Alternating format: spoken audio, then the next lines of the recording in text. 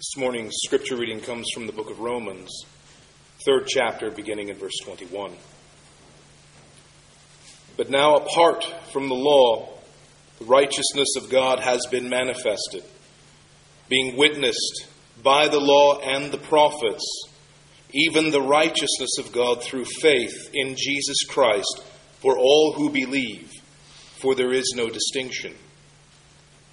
For all have sinned and fall short of the glory of God, being justified as a gift by His grace through the redemption which is in Christ Jesus, whom God displayed publicly as a propitiation in His blood through faith.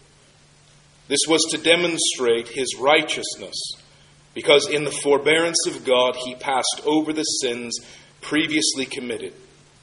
For the demonstration, I say, of His righteousness at the present time, so that He would be just and the justifier of the one who has faith in Jesus. Where then is boasting? Is it excluded? By what kind of law? Of works? No, but by a law of faith. For we maintain that a man is justified by faith apart from works of the law. Or is God the God of Jews only? Is He not the God of the Gentiles as well? Yes, of Gentiles as well. Since indeed God, who will justify the circumcised by faith and the uncircumcised through faith, is one. Do we then nullify the law through faith? May it never be. On the contrary, we establish the law. Father, may the words of my lips and the meditations of all of our hearts be acceptable in your sight, O Lord, our strength and our Redeemer. Amen. What we have in the Bible is not so much a series of disconnected stories to learn and live by, or morals to follow. What we have is one great interconnected drama. It is the story of where we are located in life, what we're meant to be, and what we have become. And God's decision to enact a remedy for that, and how history is going to work out in the end. It is His story, the drama of our life. Today we come to the 3rd chapter of Romans, and we have seen in chapter 1 and 2, and now chapter 3, and frankly on into chapter 4, Paul's summary of that great story, also called the Gospel. Put briefly, it is the story of our fall and God's demonstration of His redeeming grace and love made visible and available in Jesus Christ. That is the story of the Bible. What we've already seen in chapters 1 and 2 is the great descent and dilemma of humankind. It is the movement from what we were created to be to what we have become. It is the great exchange of creation for the Creator, of lies for the truth. Romans 1 and 2 teaches that the most fundamental problem in the universe is that human creatures, all of us, have fallen short of the glory of God. We have turned away from God, and as a consequence, He has turned His face from us. Our condition is sin, and the consequence of that is God's wrath.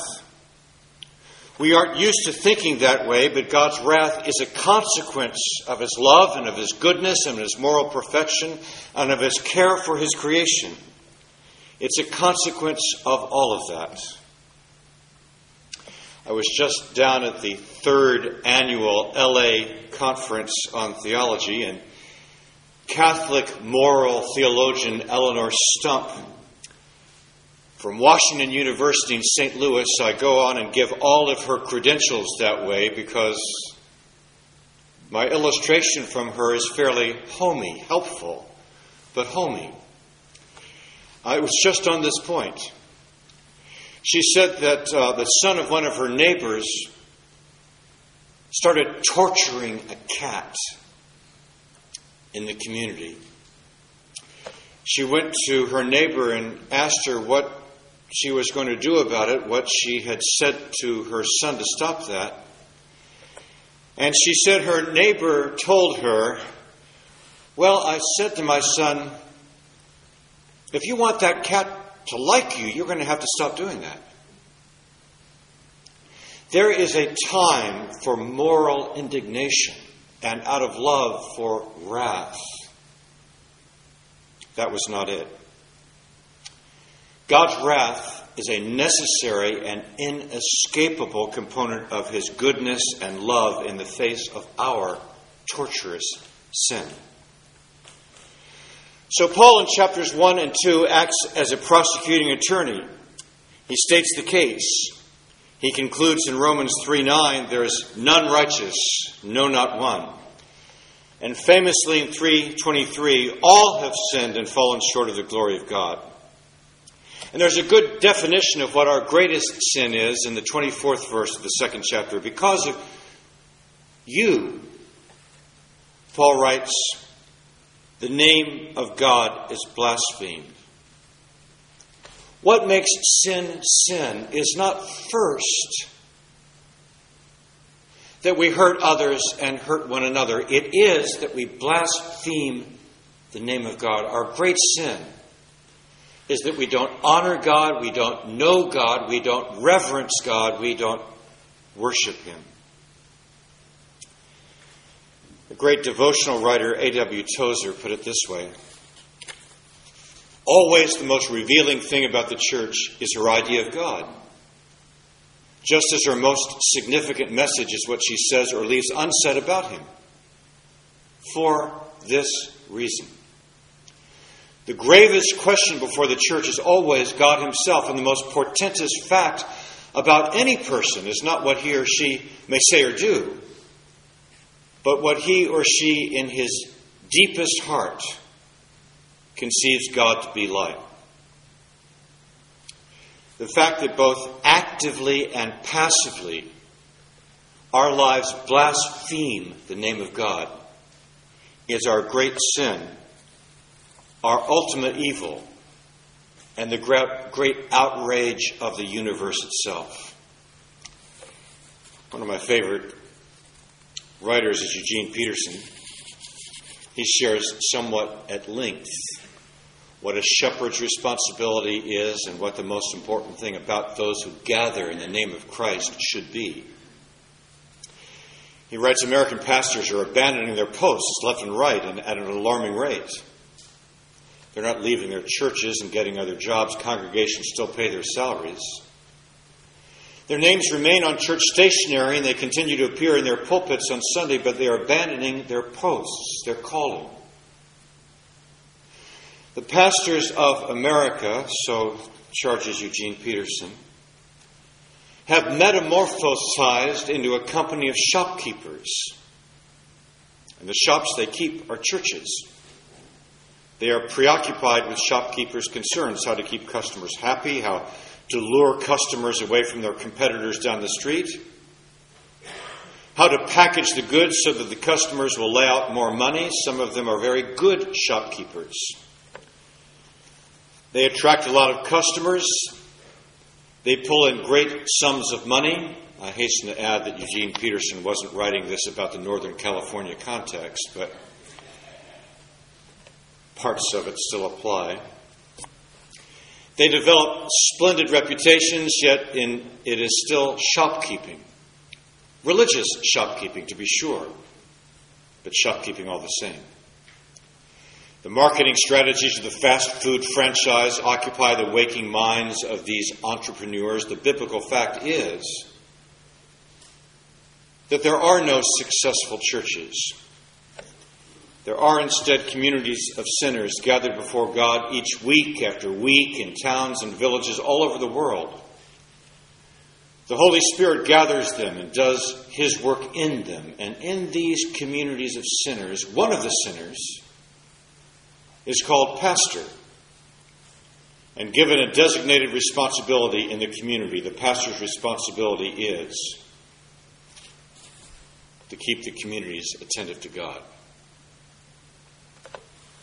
And at the risk of quoting too much, another commentator gives vivacity to what we are to be about this way.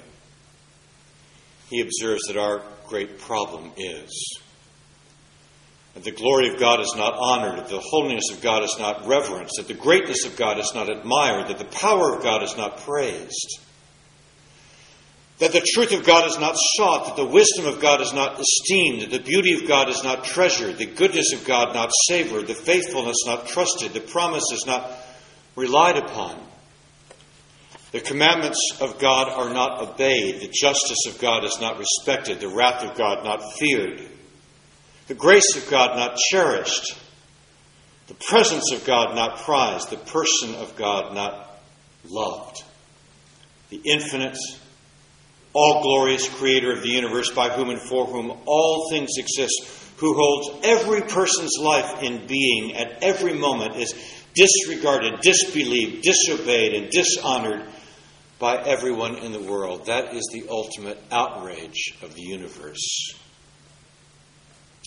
Sin is esteeming and honoring and valuing and enjoying our creations above God. We make God marginal in our life. That is the human condition, and that is our sin. Paul rehearses in these chapters, Romans 1:18, the wrath of God is revealed from heaven against all ungodliness and unrighteousness of men who suppress the truth. For even though they knew God, they did not honor him as God or give thanks. The failure to honor God as God is put at the very center of our failure, Romans 2:5. Because of your stubbornness and unrepentant heart, you are storing up wrath for yourself in the day of wrath and revelation of the righteous judgment of God. In Romans 2:8, those who do not obey the truth but obey unrighteousness will receive wrath and fury. Chapter 3. Now comes the major turning point of the book. Great doors turn on small hinges. And in verse 21, we have such a hymn, a hinge. Did you hear it? It's a small conjunction, but it denotes a change of thought. It denotes a turn of direction.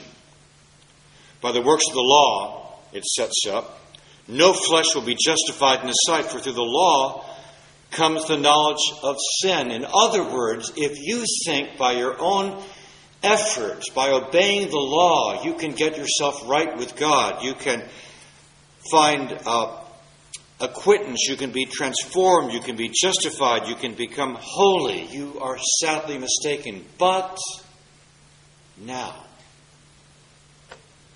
a righteousness from God apart from the law has been made known, to which the law and the prophets' testimony, the great story, the great unified story of Scripture. This righteousness from God comes through faith in Jesus Christ to all who believe. Paul is saying that if anyone, anywhere, at any time, by anything in the world is going to be made right with God, it will be made right by what God has done in Jesus Christ alone. And He alone will get the glory. So let's, for the remainder of our time, look at just one verse and unparse the treasures here of God's great reversal. Guilty, condemned sinners as we are justified as a gift by His grace through the redemption which is in Christ Jesus, whom God displayed publicly as a propitiation in His blood through faith. Almost every word, almost every phrase here is a rich, revealing, robust treasure. Let's unpack them briefly together. First, God's righteousness or justification. We are freely justified or made righteous by His gift. Righteousness or justification aren't words that we commonly think about to our detriment. They sound a little bit stuffy and archaic to us. In Chariots of Fire, you may remember, The contra character, the secondary character, tries to justify himself through his running. He says something like this: when the gun goes off, I have 10 seconds to justify my existence. He is saying, I have 10 seconds to show myself in the world that I belong, that I should be accepted, that I should be loved. I'm going to justify myself through running. John D. Rockefeller said, $1 more million and then I'll feel okay.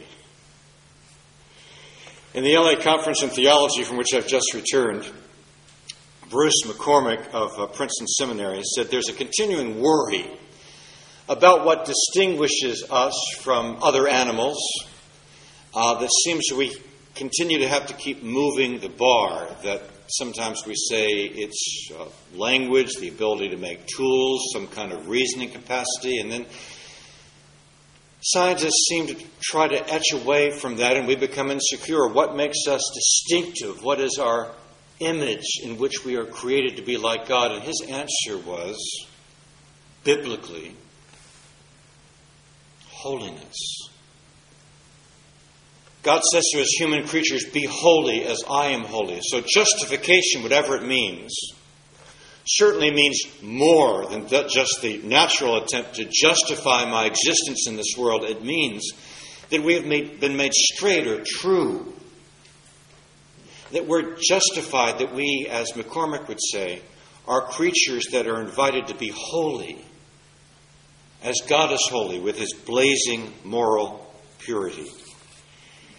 And this great promise of the good news is the power by which we are made holy. The only power available to us is provided by God himself. God is the remedy of our condemnation. Before we can fix our minds, our hearts, ourselves, before we can help our neighbor, before we can fix anything, we have to have our standing and access and availability before the holy God opened. We need to be justified and made righteous. To be justified, Paul says, is a free gift. We are freely justified. It is unearned, unmerited. We don't deserve it. We don't get fixed before we have it. Indeed, it is the basis for our being fixed, and it is by his grace.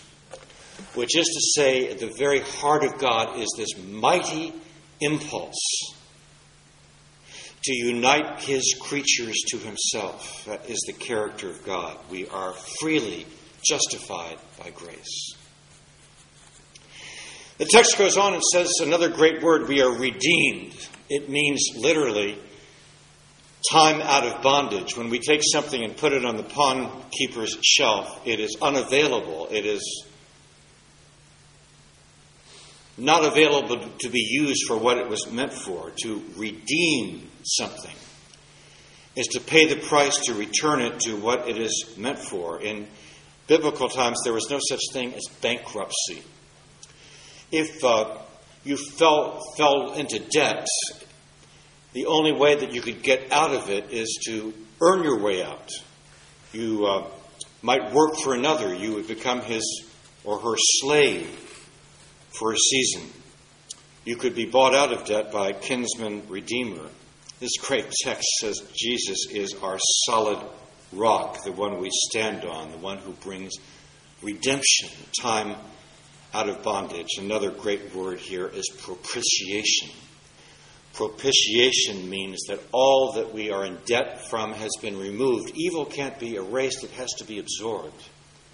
So on the cross, by his blood, Jesus Christ has propitiated. He has given a payment which is so valuable and so treasured that our debt is abolished, is placated, is pacified, is appeased, it is conciliated. Thus, propitiation involves a sacrifice of great merit. This is demonstrated. So not only is it accomplished objectively, it is demonstrated subjectively in a way which will melt our hearts. The Old Testament has a great story of a Moabite woman named Ruth who has an Israelite family who are in the land of Moab with two robust brothers, one of whom falls in love with Ruth and marries her, but a plague comes over the land and Ruth is left widowed. And her mother-in-law, Naomi, wants to go back to her home, and Ruth turns to her in one of the beautiful passages of Scripture. She says, wherever you go, I will go, and your God will be my God. And Naomi, the widow, returns with her mother-in-law, Naomi, to Israel, and their lot is no better there. The land that Naomi had owned that was in her home has been sold off in her absence, and Ruth is forced to work in the field. And a foreign woman, perhaps any woman, but certainly a foreign woman, is compromised in the field, and the owner of the field, Boaz, comes and looks at her and says, I have told all the men to protect you and to lay hands off of you. And Ruth goes back to Naomi. It's a wonderful story. I know many of you know it. And tells her of Boaz, and Naomi says, well, he's of my blood. He is a kinsman. And Ruth does a bold thing. She goes into Boaz's bedroom and stands at the foot of his bed, and he wakes up and is astonished to see her there and says, what are you doing here? And she says, lay your garment over me. Be my kinsman redeemer and love me and marry me. And Boaz works through his astonishment and says, I will. I will lay my garment over you. And he marries her and redeems her and loves her. What would happen if we stood before the living Lord Jesus Christ and said, lay your garment over me and be my kinsman redeemer and unite my life to yours and love me and restore me and redeem me? His answer is, I will. Though it will cost me everything, my answer is yes.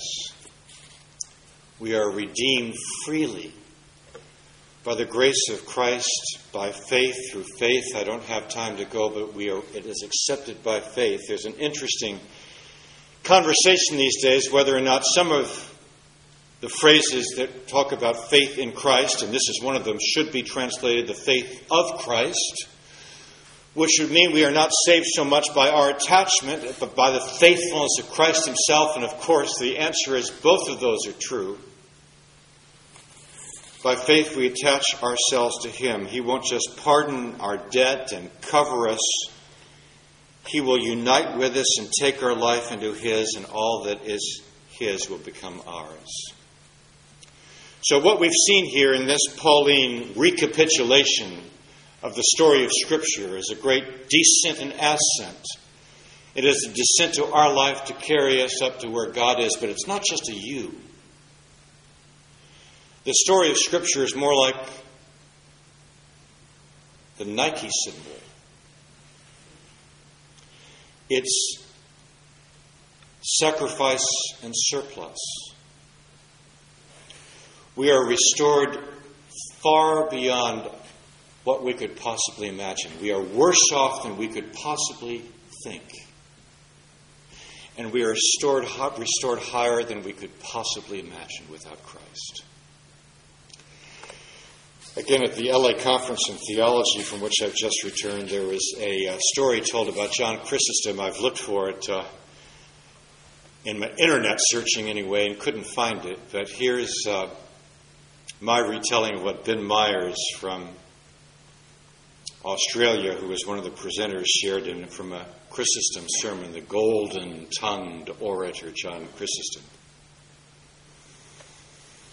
It illustrates pretty much this point, sacrifice and surplus. He said Chrysostom told a parable of a man who fell in debt and owed 10,000 talents, which he had no possibility of repaying, and he was put in prison.